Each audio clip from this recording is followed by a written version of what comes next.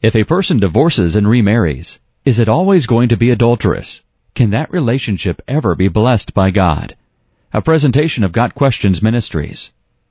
Before we even begin to answer this question, let us reiterate, God hates divorce. Malachi 2, verse 16.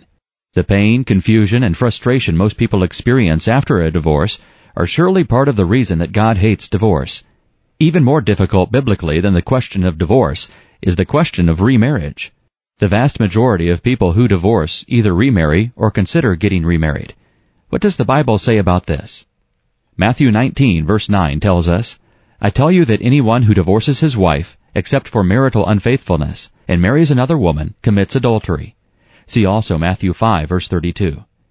These scriptures clearly state that remarriage after a divorce is adultery, except in the instance of marital unfaithfulness. In regards to this exception clause and its implications, please see the related articles on GotQuestions.org. It is our view that there are certain instances in which divorce and remarriage are permitted without the remarriage being considered adultery. These instances would include unrepentant adultery, physical abuse of spouse or children, and abandonment of a believing spouse by an unbelieving spouse. We are not saying that a person under such circumstances should remarry. The Bible definitely encourages remaining single or reconciliation over remarriage. 1 Corinthians 7, verse 11. At the same time, it is our view that God offers His mercy and grace to the innocent party in a divorce and allows that person to remarry without it being considered adultery.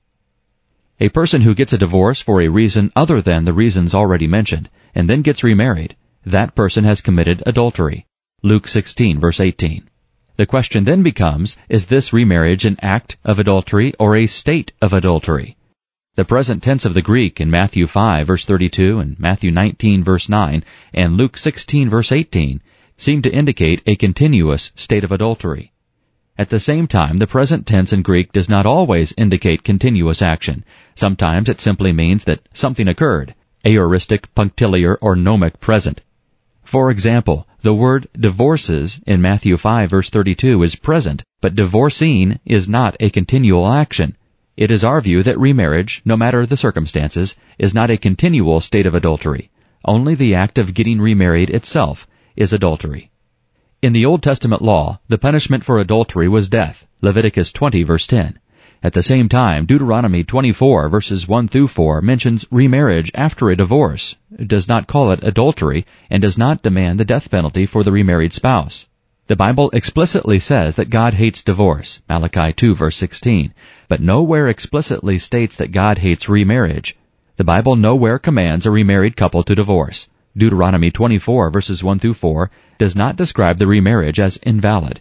Ending a remarriage through divorce would be just as sinful as ending a first marriage through divorce.